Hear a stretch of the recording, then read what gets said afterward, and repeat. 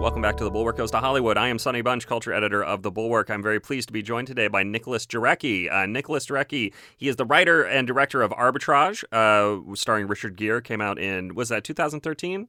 2012, 2013. 2012, 2013. Very good. It's on Showtime now if you want to check that out. You wrote The Informers, and you're the writer and director of a new movie about the opioid epidemic called Crisis, and that's what we are here to discuss today. Out on Blu-ray and DVD this week. You can check it. You can check it out on physical media if you're not into the whole streaming thing.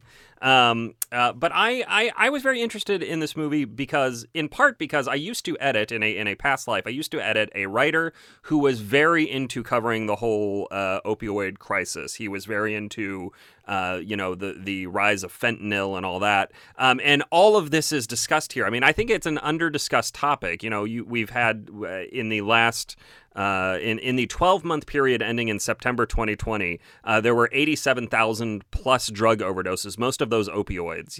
That's almost twice as many Americans as were killed in Vietnam, right? The opioid epidemic has cost billions in medical care, lost productivity, et cetera, et cetera. But it's kind of a hard topic to make a movie about, right? Well, first of all, Sonny, thank you so much for having me here. I'm a fan of your writing. And by the way, I just have to ask a question. This may be a little bit off topic, but Sonny Bunch, is that a real name? It is a real name. It is a family nickname. So it's not technically what's on my birth certificate, but it is. Okay, because I've heard Sonny Bunch in other contexts, So I was wondering if it was a nom de guerre. Hopefully they're positive, mostly. Yes, absolutely. Well, so was it a hard movie to make a story about? Well, I thought, it's the perfect thing for one of these multi-plot treatments, or I guess some people now refer to them as hyperlink cinema, although I'm not sure I love that description. But there's a tradition in cinema that I think not enough people talk about. Sort of started with Robert Altman, where he really pioneered or made big this idea of the multiple narrative cinema, and oftentimes those films will hang out on a particular topic. You saw it in Nashville, and he would do later, The Player with Hollywood or Pret-a-Porter, the fashion industry, what have you. And then the wonderful stories of Raymond Carver that he did in Shortcuts. And so I like that type of cinema. And Soderbergh had done it wonderfully with Traffic, but then in Inarritu also 21 Grams, Amores Perros, Babel, right? And so this was a style of cinema that was very popular in the 90s and 2000s, and then it kind of went away. I think it was somewhat supplanted by television because people are used to the multi-narrative threads in television. But I felt like, hey, it's time to bring this back because audiences always enjoyed those films. There's very few of them that didn't catch. But you've got to have a subject that merits it. So there's always this dance as a creator between, well, is it the form or is it the content? Because a movie's kind of both, right?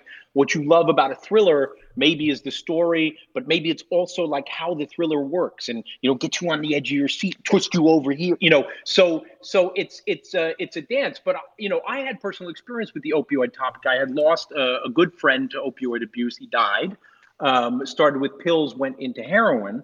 And I knew other people that had struggled with it. So I wanted to make some sense of it personally, but I also thought it would be ripe for cinematic exploration. And indeed, I think it was. But we said, okay, well, how are we going to do it? So we got to look at it from three angles. Law enforcement, which is, the character that Armie Hammer plays and the Michelle Rodriguez storyline. We want to look at a user. And what happens to her. That's Evangeline Lilly playing an architect who's recovering addict. And then we want to look at production and how these drugs come to be on the pharmaceutical side, and where Gary Oldman plays a university researcher working for Big Pharma and a kind of whistleblower story. And so, all these stories came to be from the research that I did. I'm very research heavy as a filmmaker. I love it. I like getting in with the real people, hearing their stories. Pretty much everything in this movie happened. So it's just a question of, did I change it or did I put it through a little prism or move details around? but it's very true to life. And so I thought, this really fit the subject matter well. And so I didn't think it was too difficult to fashion, a story. Whether or not I did it well, I guess that's up to you. Yeah, I want to talk a little bit about the research here because I mean it feels like again a very deeply researched film. There without being kind of didactic and pedantic about it, just rattling off information or stats, right? It feels natural to the narrative. But I want to talk to you a little bit about your research process. I mean, when you were sitting down for interviews with people, do you just like call them up and say, "Hey, I'm directing this movie about opioids. Can you spare 20 minutes to talk to me?" I mean, how does that all work? I know how it works for a reporter, but I'm curious how it works for a filmmaker. Well, there's no set path. It's every time you kind of start over and you go like, gee, what now what? With this, I had the idea, and at the time, actually, it's interesting genesis. I thought I was having a hearing problem, so I went to see. My mother recommended her audiologist here at UCLA, Dr. Ishiyama, and I went to see him. And I thought I had tinnitus. He said, "No, you're just having a nervous breakdown. There's nothing wrong with your ears." So, but we got to talking. He said, "Well, what are you working on?" I said, "Well, I'm working on this thing about opioids." And he said, "Oh, I actually have a lot of experience with that because um, opioid abuse will cause hearing loss, and people will become so addicted to opioids that they will get massive hearing damage. Maybe it's from the other what the pain pills are cut with. I can't remember, it's ibuprofen or whatever. You take too much, it can do bad stuff to you, to your liver and other things." But he said, so I'll have people come in to see me, and they've lost hearing and they've got tinnitus killing them. They go to sleep and wake up and they have so much pain, but they're so busy getting high that they push this to the side, push this aside. When they finally come to see me, they're half deaf. Sometimes I can't even restore their hearing, right? So I thought, oh my God, this is fascinating. He said, you should really read this series of articles in the Los Angeles Times. They did a wonderful expose on Big Pharma. So I went and read Ishii. In fact, I modeled the character after Dr. Ishiyama in the film, who was Gary Oldman's friend in the movie. That's an homage to him, if he's listening. And so I started to read the LA Times, and there was a great series of articles, really top journalism. And they have gone into some of the pharmaceutical companies and tried to understand what did they know about the dangers of these drugs, their potential to create dependence, oxycodone-based time-release medications that they made or had patents on, and did they share all of that information with the public? And did they, try to move things around and get around the FDA? Some of the companies are on trial for this as we speak, although I'm skeptical much will happen to them. But so then I called the reporter. I called Lisa Gurion, and I said, it's like Jarecki, and I want to do this movie. She had seen Arbitrage, my previous film with Richard Gere, and liked it. And she said, okay, well, let's go meet at the coffee shop. And so we've had a series of meetings, and we really hit it off. And she said, I want to see a movie about this. I want to see, it is, as you said earlier, Sonny, it's a topic that doesn't get enough attention, even as much as it was on the front page at that time. It was on the front page for the New York Times or the LA Times, the elite, whatever. Mm-hmm. It wasn't the broad public, I don't think, had, or even today has, an understanding of how some of these things began in the lab or the boardroom. And so then she said, I said, okay, well, where am I going to go? She said, well, I got the guy for you. You got to meet, the guy from my articles, Steve Opferman, he was the Los Angeles sheriff who ran the undercover prescription narcotics task force with the DEA. And he had just retired a year earlier. So it was wonderful. I got to talk to him without any of the departmental blah, blah, blah, blah. And so Steve and I just started meeting. And he's a great, crazy guy. He'd come over, he'd bring a suitcase full of guns. He's a gun nut and loves to go hunting and was, and he's cool. He's like 6'6", half Asian, half, something else, like Opferman. I thought he was Jewish. So one of my people, but he started to share with me, all these cases, right? Everything in the film, the cartels, the Armenians, it's all real. It's all just out of Steve's playbook. And so he would, there was a real Minos, a real Armin, and he had set all these guys up. The thing, they come in and they hold up a dog X-ray to get pain pills in the movie, in the scene at their fake clinic. That came from Steve. He had said, I want you to go into that doctor, take a dog X-ray, see how far you could push him. So he was a wonderful partner. He even came on set then, and I had him coach the actors and stuff. And so little by little, then I happen to know people in the pharma world. So, a good friend of mine runs a animal testing company, biotechnology company. And so she let me in the labs, and then all the science, all those mouse cages, everything real, real, real. We just copied the designs. We made our own designs. She reviewed the. So I had these wonderful advisors, and that I think gave the tableau. Both Billy Friedkin and Michael Mann and Catherine Bigelow. I'm fans of all those directors. And they always go and get the consultants and get the research, and they make those people their friends. They live with them. They probably love them more than the movies, And so I feel like you get that lived-in feel, or you have a higher chance at least of getting it, when you really take the time to do that. And I enjoy it. Yeah. Yeah, I mean, again, it feels very lived in and real when you're watching it. It helps that you have one of the best casts that I've seen in recent memory here. I mean, you've got Gary Oldman, Michelle Rodriguez, Evangeline Lilly, who else? I mean, Armie Hammer. We'll come back to him in a minute. But it's just a Greg killer Kinnear, lineup. Luke Evans, Greg Kinnear, right? Yeah. Ferris, Martin Donovan for the Hal Hartley fans on the audience. Exactly. I mean, it's a killer cast. Yeah. So, I mean, did you? I'm always curious how directors go about building a cast, and with one this stacked. I mean, is it just a function of getting the script out there and they love it and they want to sign on? I mean, I find the casting process to be about as interesting as anything else in the world of making movies. Well, it's a dark art, but because you always feel a little bit. On the one hand, you're like bringing people something cool and exciting, and on the other hand, you're like almost like a rug merchant, where you're like, "Hey, I got my movie for you. If you sign on, I can get $100,000 from Germany." And so it's madness, because the financing entities drive you crazy with how famous is this person, what's their foreign value in Lithuania, and you're like, "Hey, I'm just trying to make a movie and get the right person, right?" So with this movie, though, I had a real stroke of luck, which is. The first person I gave the script to was Gary Oldman. And I had met Gary, had another project I was writing, a historical epic thriller about early terrorism in America. And so I had met Gary for that right around the time of Darkest Hour. He'd been at a cocktail party at the Chateau Marmont celebrating the release. And his agent, whom I knew, he said, "Well, hey, you want to meet Gary? Why don't you come by and say hello?" And so I did. And we were talking about this other project at the time. And he was so kind. He said he liked Arbitrage, and he said, "Well, this sounds very interesting, a fascinating character. Thank you for the opportunity to be considered." I thought this is Gary Oldman. This is he's pretty good, But actually, it wasn't an act. He has a certain kindness to him and a certain respect. That I'm a junior classman 3 layers below, but he never treated me that way at all. So we were talking about that work, that was very hard to get going. I need a lot of money. Anyway, I wrote this in about 6 months. I had another friend got in trouble, and it felt like the right time. So then I gave him the script, and he right away said, "Okay, you know what? We want to do the other one. Let's do this now. This is urgent. I know about drug addiction. I have a history with, my own friends and family, whatever.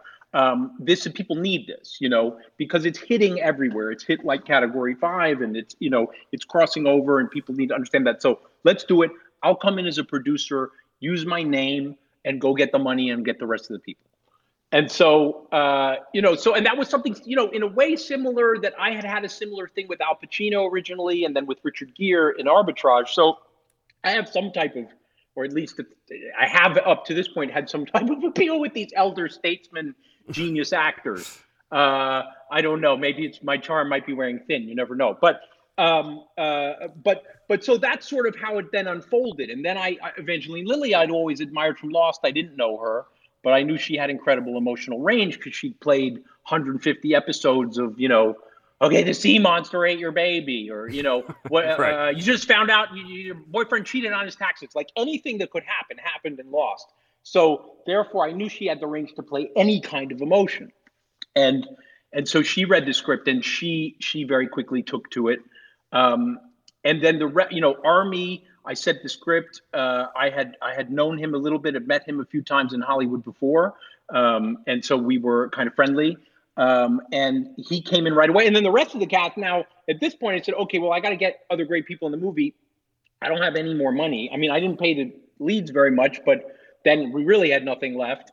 So then I just said, now I just got to start calling my friends. So I called Michelle Rodriguez. I called Lily Depp. I called Greg Kinnear. These are friends that I've built up over the years, and Veronica Ferris and Cuddy. And I just said, listen, I'm doing this movie in Canada. It's an important topic.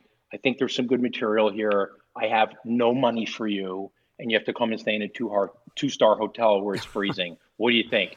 And pretty much to a man or a woman, everybody was like, I'll be there. What time do you need me? And that was wonderful to have that support. And then there were some new people that joined that I didn't know that were just incredible actors. Indira Varma, whom I'd love from Game of Thrones, Martin Donovan, as I said, and Luke Evans, who really turned out to be this wonderful guy and such a big supporter of the film through thick and thin. He's such a great actor, and he really gave, along with Veronica Ferris, to my opinion, some dimension to the pharmaceutical executive role. And that was it.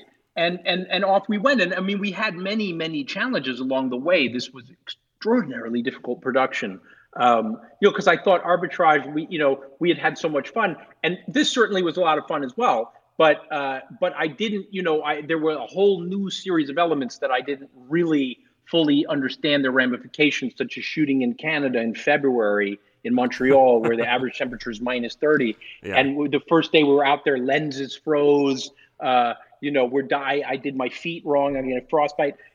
We had 2 actors got sick. We had to close the movie twice for a week at a time. Insurance, God bless Chubb Insurance. They paid millions of dollars of insurance claims. I mean, then, okay, now we're finishing the movie. Now we get COVID.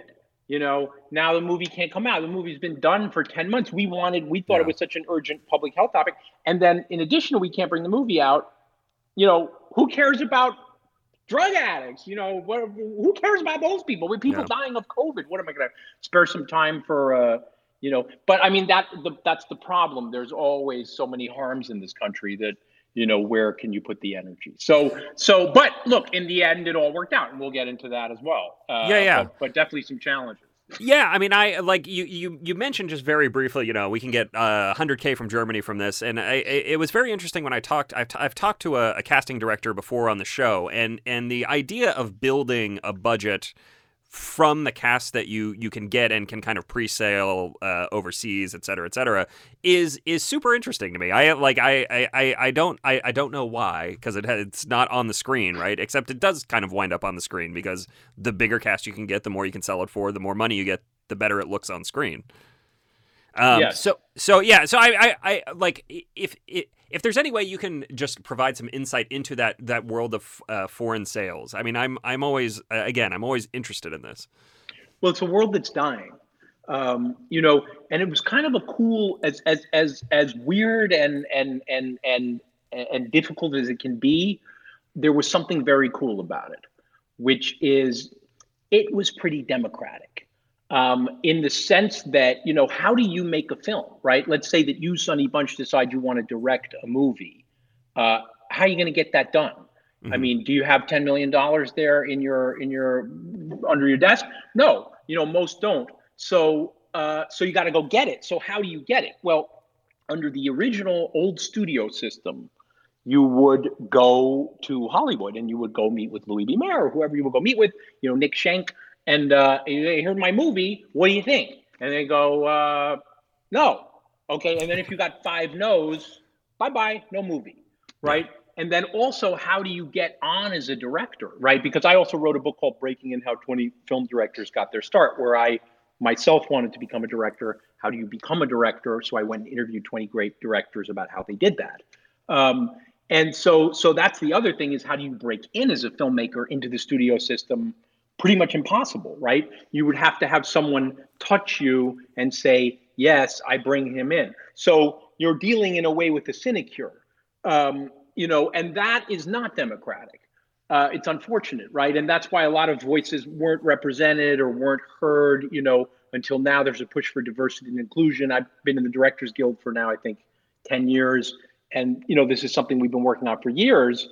and Paris Barkley, especially the head of the DGA, pushing, minority directors, women directors, trying to equalize where we were three years ago when we had 6% of features being made by women. It's ridiculous. But this, has not been the case historically, right? So what was cool about the foreign sales model was now it was, okay, you don't have to get a studio to put a stamp on you to make your movie. You can go and put together a cast. And if you can get, and there's all levels of cast. You could either get Tom Cruise, as Paul Thomas Anderson did. I think that was in India. I can't remember, from Magnolia, or maybe not. Or you could get, one of the filmmakers in my book told me it was a big day when they got Michael Ironside back in 1993, because he was worth $300,000 in Germany or whatever. Yeah. But the idea is there's all these distributors all over the world, Mr. Germany, Mr. France, Mr. Spain. And you could, if you put together a package, so you write a screenplay or you get a screenplay, you get a director or you are the director, and then you get a cast. Now, if you can, how do you get the cast? We'll get to that in a second. But if you can get a cast, then you can go to these Mr. Foreigns and you can say, here's what I got.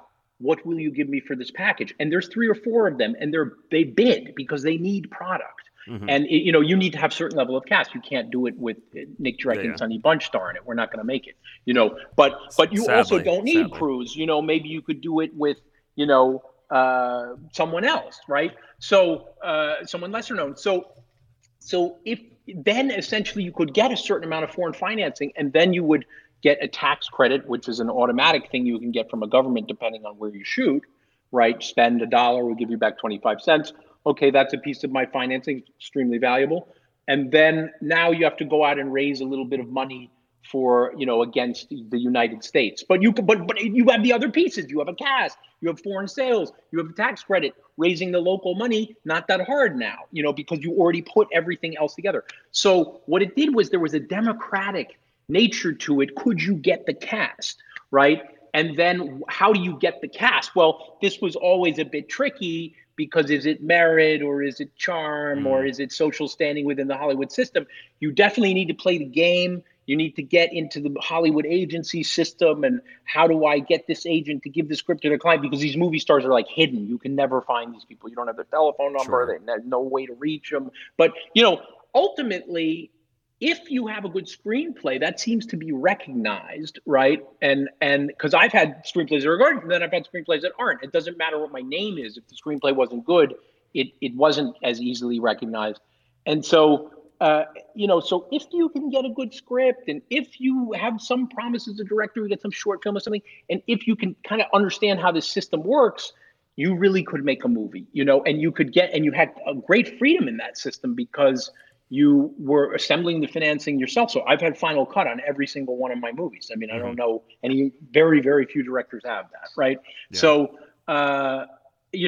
now that system is in collapse, which really is a shame because of the rise of streamers, Netflix, they are dominating now the content in all those foreign territories.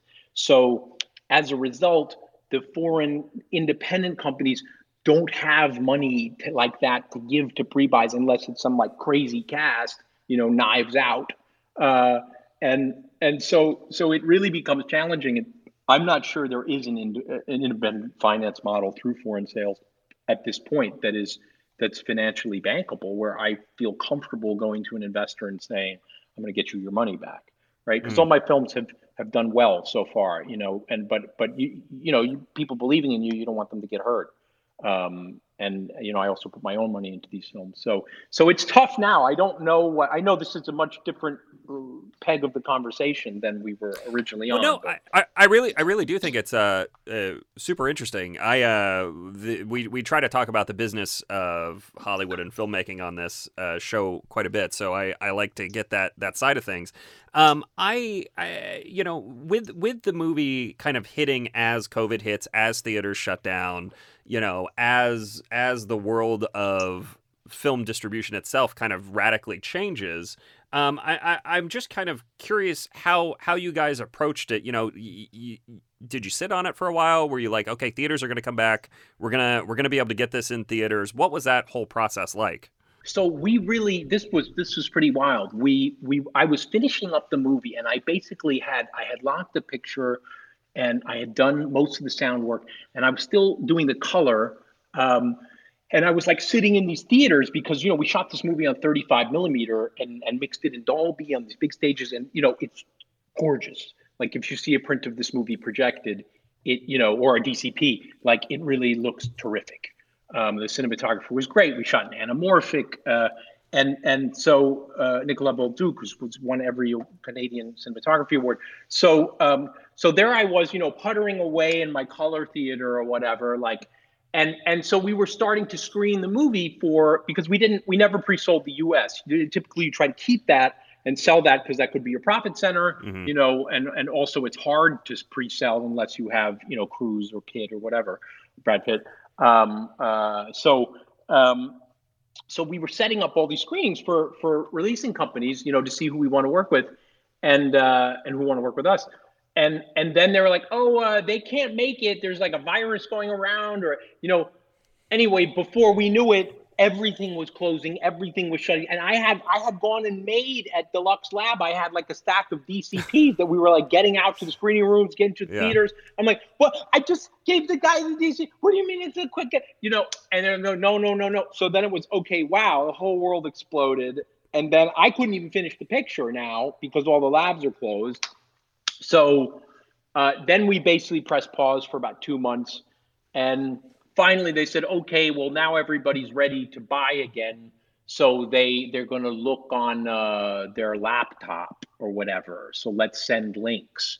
And I Oh, mean, that was yeah. just terrible, right? Because, there's a completely different experience when you show somebody a movie in theater with people or whatever than, if they're watching it on their iPhone, for all I know, right? So, but look, we accept that, and that's the way it was. So we did the screenings, and we ultimately found a distributor that we liked, Quiver, small distributor. I knew those guys, but what I liked about it was, that going with them gave me a good deal of control. Every director likes control, and a good financial deal.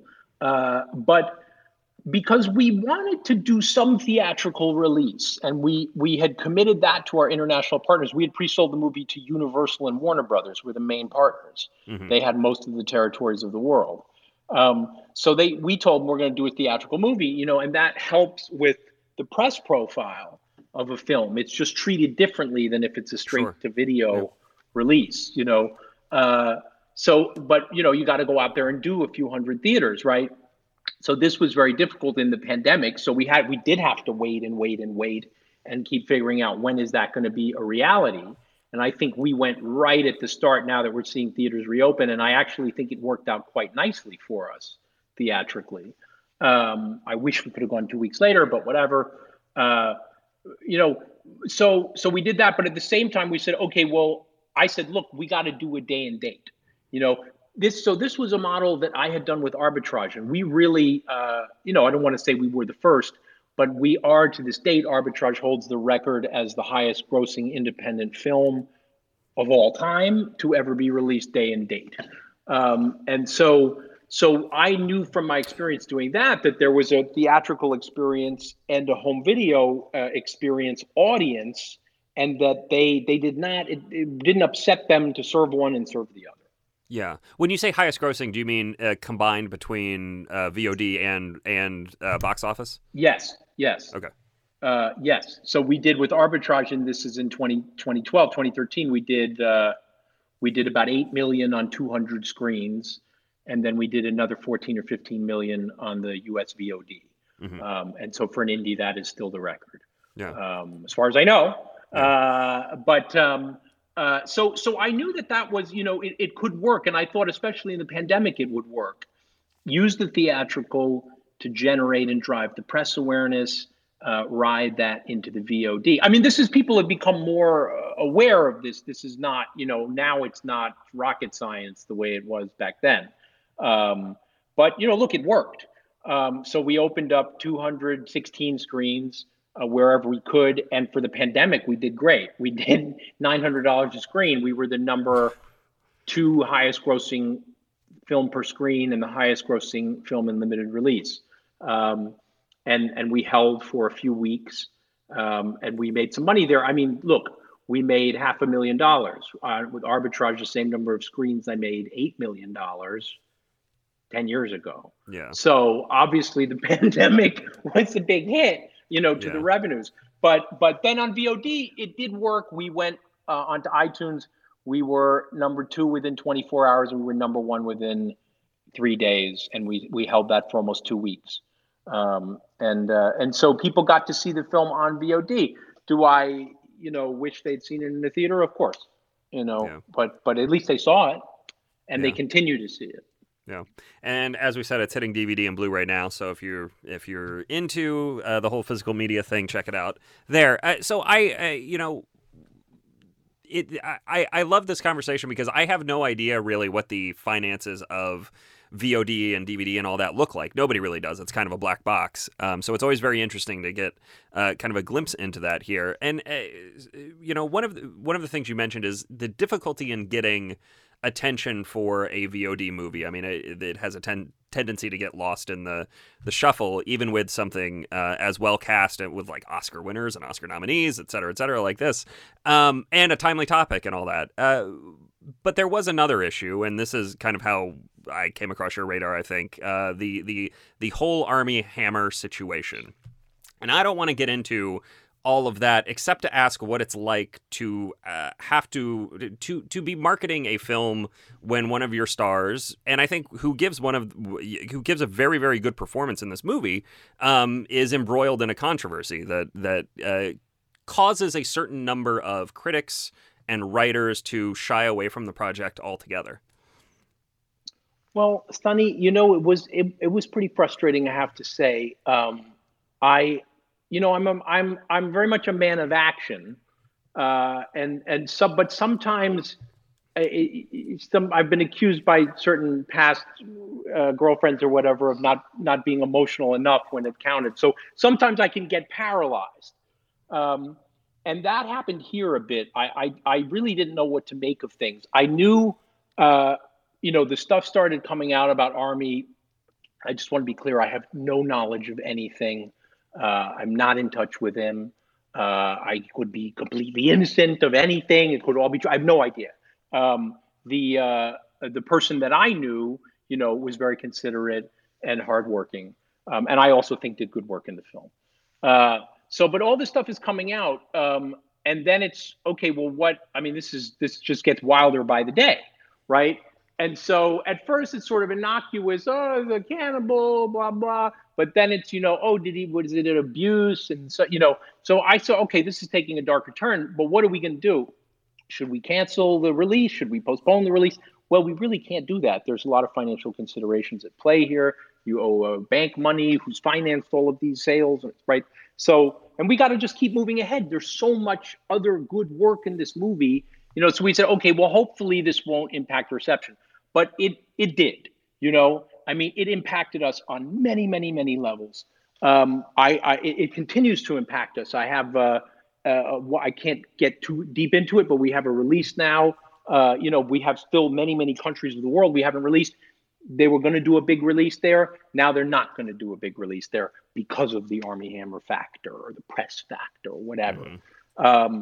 And I mean, that is a shame, so.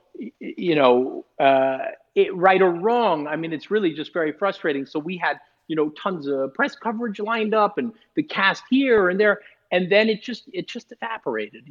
It was, I think, and in a way, who can blame them? But I think some of these press organizations were concerned and say, oh, well, we just did a great feature on this movie, and we had, Vanity Fair with everybody, pictures of the cast and Lily Depp, and, and then it's like, oh, and by the way, now this guy was a serial killer, which was a rumor that was being floated at one time. They thought he was a serial killer, which of course is insane, I think.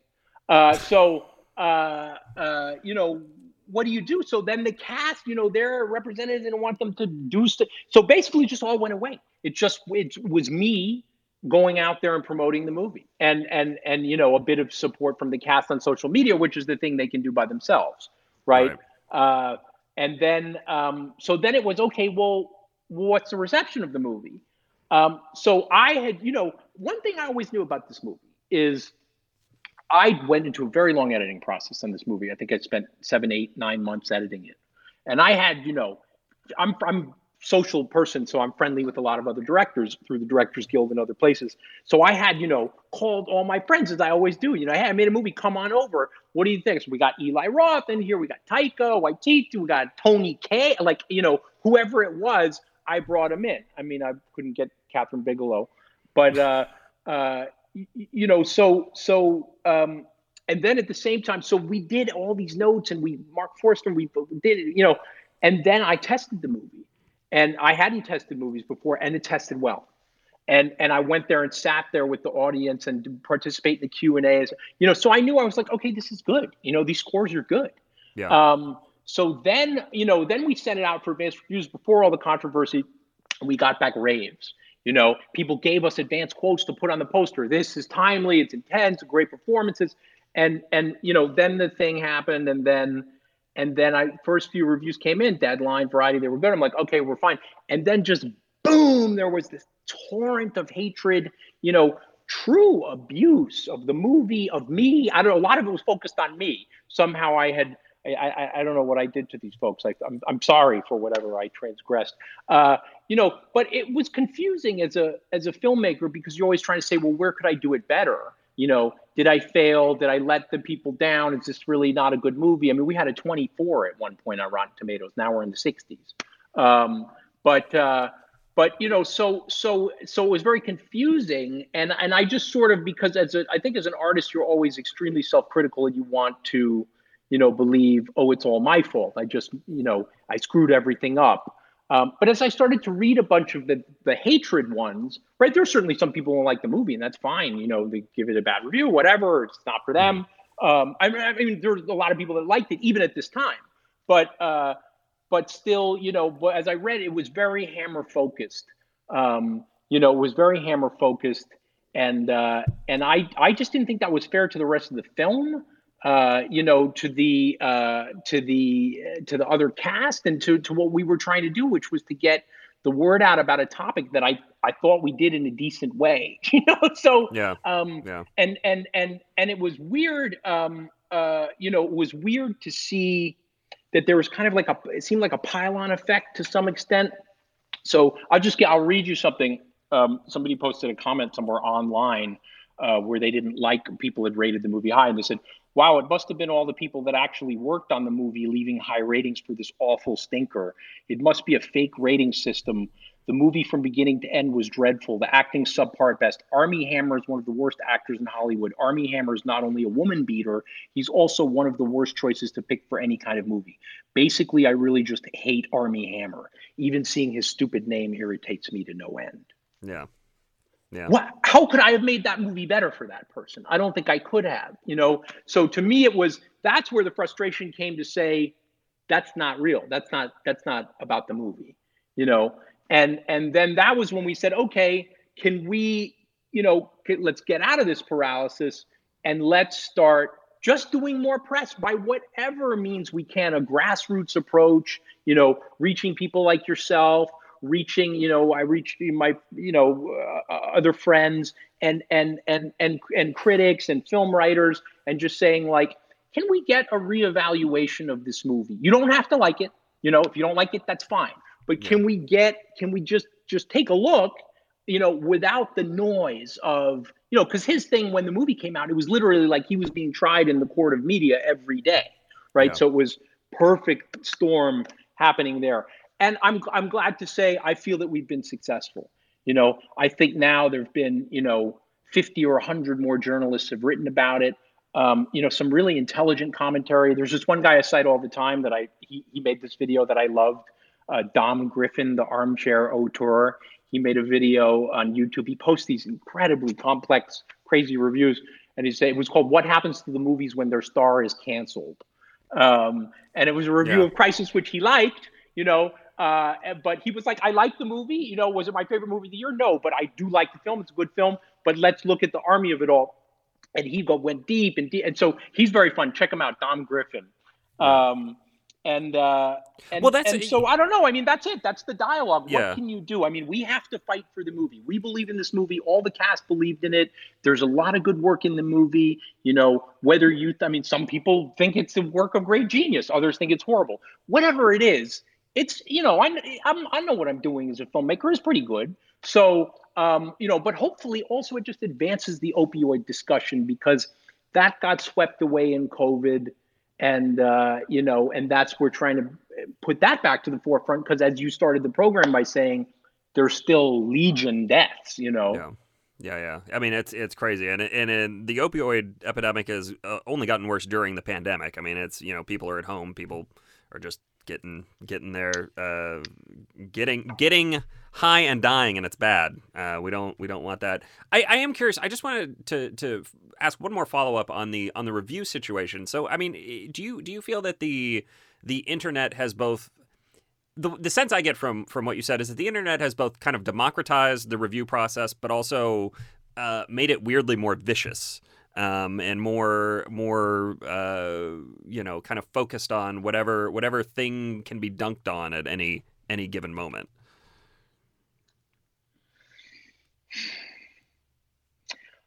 Look, the problem to an extent with film criticism as it stands today is, you know, I love film criticism and I really like critics. And, you know, like I used to write, you know, Paul Schrader was a critic before he was a filmmaker. You know, so there, as was one of the great French auteurs whose name is escaping me at the moment. Sure. Was it Louis Malle or I don't know. But I've always really enjoyed reading film criticism. I as a kid, I used to get, you know, read David Denby in New York Magazine, you know, and think like, oh my God, he's so smart. And, or A.O. Scott, you know, I've enjoyed his writing for a long time.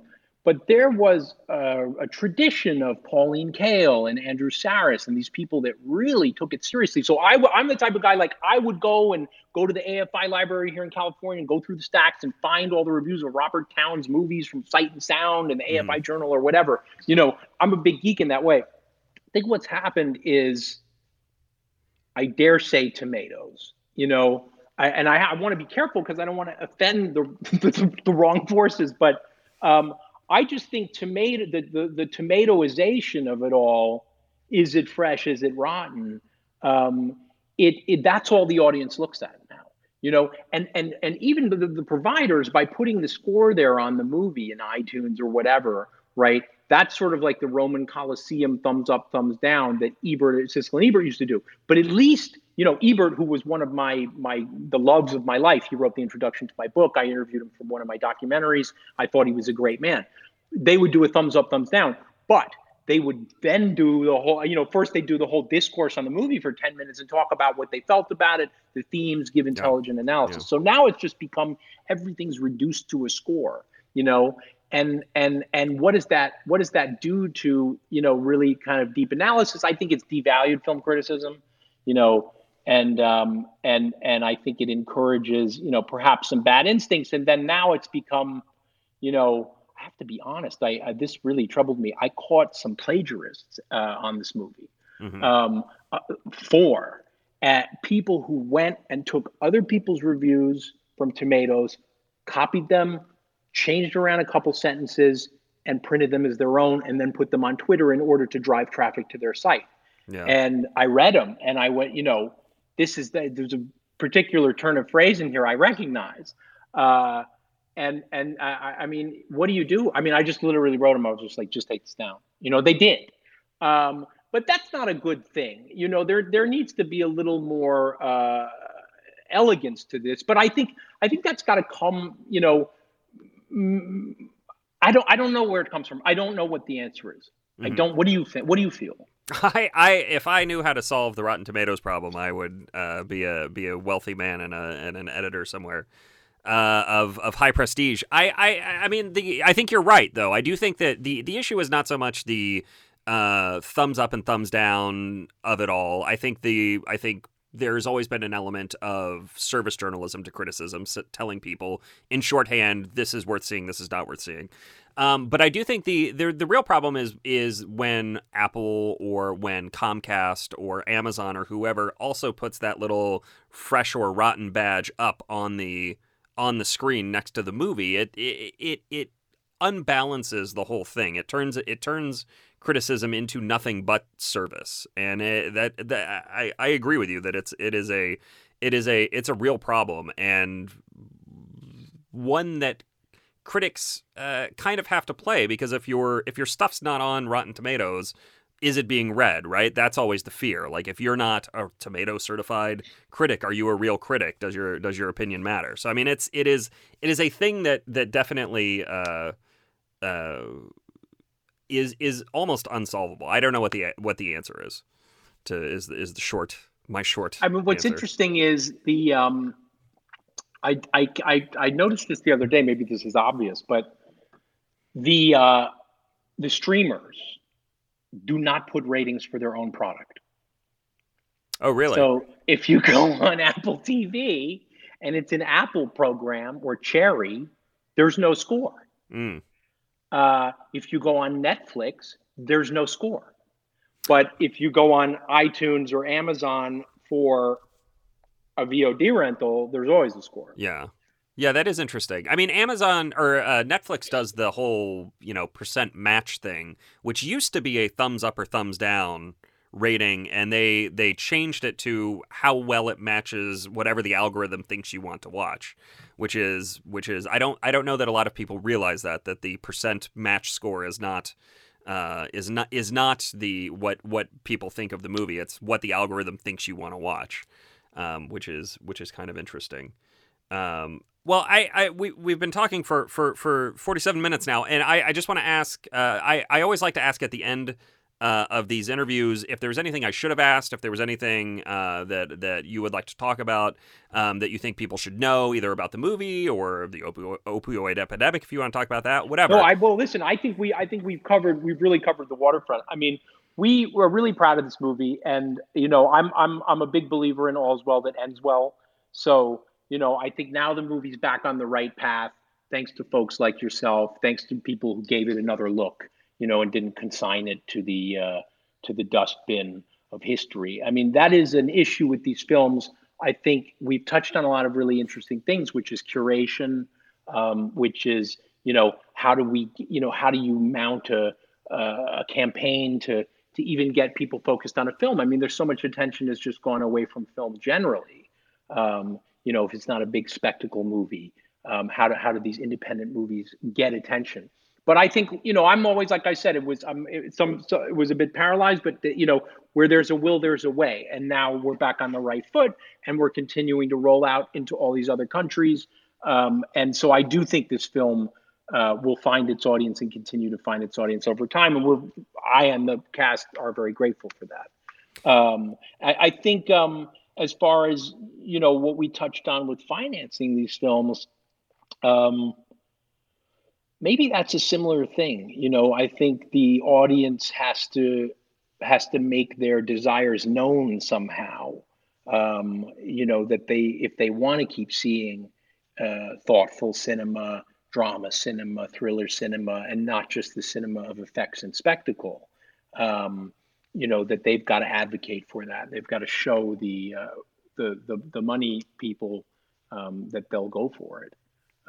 We were lucky they did that on iTunes, and that helped us. Helped us with everybody else we were dealing with. So we're very thankful for that. But I think I don't know. I think it's that's also where the critics' role oftentimes was very powerful, that they could promote films that you didn't necessarily know about. I mean, that's how we all found Reservoir Dogs. Remember, right. like I saw some critic review, and they were like, "This movie's crazy. This guy's slicing off an ear." I was 12 years old, and I was like, "Okay, I got to go sneak into the Angelica to go see dogs." Yeah. And so there have been these critics that have championed these films that then otherwise would have slipped through the cracks. And I think that's the critics' role too. So for if any critics who are listening, it's like you're super important. We need you. We need you more than ever. We need you to champion, things that have merit and get them to rise above and not just make everything Godzilla versus Kong. Godzilla versus Kong will take care of itself. Yeah. And I know there's a tendency to be like, oh, well, I got to get my viewership or my ratings. That's what everyone wants to read about on my channel. And so, yes. Okay. Yes. But, it's in the film directing game, the expression was always one for the meal, one for the real, So it was like, okay, well, let's do a Godzilla Kong review for them, but let's also do a review of, Pleasure or whatever weird, cool new indie movies coming that we want to get everybody to know about. And thanks for the people who did it for Crisis. We really appreciate it. Well, let's close on this ode to critics. We are the best. It's true. Thank you. Thank you very much for being on the show. Nicholas Jarecki is the writer-director of Crisis. You can find it on VOD, Apple, Amazon, wherever, out on Blu-ray and DVD now. Check it out. It is well worth your time. I'm Sonny Bunch, and we will be back next week with another episode of The Bulwark Goes to Hollywood.